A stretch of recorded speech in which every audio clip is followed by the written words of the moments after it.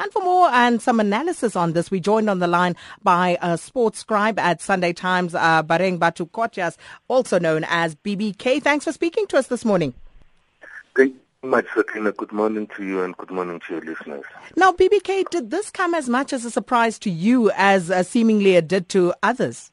Well, if you've been interested and been following the politics of FIFA for the past, let's argue, 17 years that Blatter had been president of the organization, you would have known that scandal and bribery and corruption have been mentioned in the same sentence as this organization, which is more than 100 years old now. So you would not necessarily have been shocked by Blatter's announcement, especially in light of the events that happened before the elections that took place last week Friday, especially in light of him being so bold, being so buoyant, standing at the podium with Issa Hayatou in the background, raising his hands in the air. He's got the mandate to carry on and move forward. What is more intriguing about his statement now is that he's claiming that it does not seem to have the support of all in football. It's fun because Blatter is one person who's never seemed to have enjoyed a lot of support from all in football, particularly the UEFA, which is the region or the continent where he comes from. And that has never stopped him from going ahead for another term and another term, as he's been the president for 17 years. So basically, to answer your question directly, no, it is not surprising. What is surprising is that he seems to be succumbing to all the pressure that has been mounted on him. I mean, if you look at what has changed between Friday and last night, basically very little has changed, except for the fact that what we do now know as we wake up this morning is that the FBI have told 2 American news agencies that they're actually investigating Blatter. So that might have been put the pressure that's been found for him now to decide to say, you know what, let me just step away before any embarrassing arrest happens for me while I'm in office, or maybe let me get time to be able to buy myself out or maybe try and cooperate. We do not know. It's going to be interesting for the next couple of weeks or months, Sakina. If we look at the protagonists and in terms of who is to host the World Cup next, Russia, then Qatar, which was very controversial. If we look at where the investigations stem from, the United States and UEFA, as you've just mentioned, who have not been in support of Blatter for the longest time. Is this purely, about football, or is it also a geopolitical matter to a large extent? Sakina, only a fool. Only an imbecile will just look at this and think this is just a football matter, this is just a sport matter. And it is important to put context and perspective in all these things as we discuss them.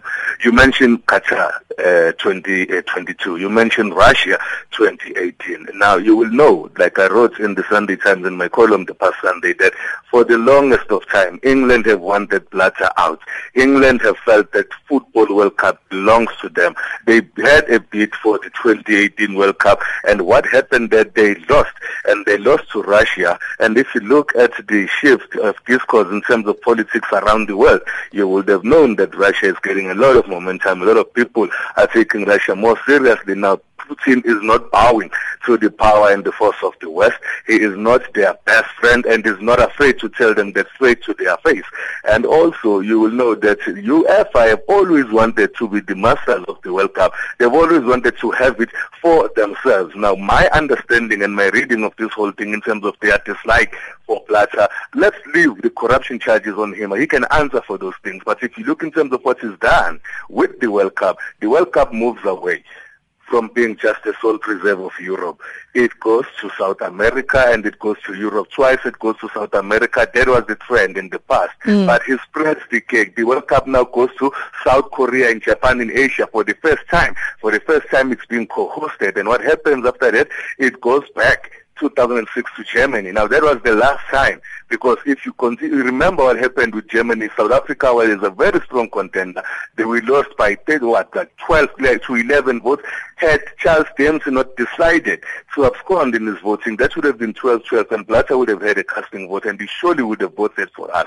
But after that tragedy that happened to us, we did not accuse anyone of corruption. What we did, we picked ourselves up, we dusted ourselves up, we went on again, and we pushed for FIFA to get Blatter to say that the next World Cup is going to be contested only by Africa. We won that World Cup. What happens in 2014? It does not go back to Europe. It goes to Brazil. Where is it going to go in 2018? It's going to go to Russia. After that, 2022, Europe are not going to have the World Cup for the longest of time, and this is the first time this is happening. The FIFA World Cup is not just a spectacle, a beautiful game. Everyone gathers around in one country for 33 days. It is a massive, massive investment tool. It carries a lot of money around it, and all these countries want it. So again, I would like you also and your listeners to find it not. Do you not find it curious that the Americans come up and tell the whole world that they are investigating World Cup spanning 24 years? Now, that 24 years, with my little mental or mathematics, you can find that you find the 1994 World Cup being hosted in the U.S. There is nothing that comes through that. I wrote in the Sunday Times on Sunday that, does this mean then that the Americans are telling us that FIFA suspend their corruption when they go and host this World Cup in America, or in France they are friends, or maybe even Germany, or maybe they don't want to upset Germany because it is the country with all the money now in the world and nobody wants to be on their wrong side. This is very curious, and you must also understand this was very important for FIFA to say that the world is not Europe, the world is the entire world. And for Africa, it was a major post because for the first time ever in the history of the world, excellence in Africa was mentioned in the same sentence when this South Africa of ours hosted this World Cup. I'll tell you what, BBK.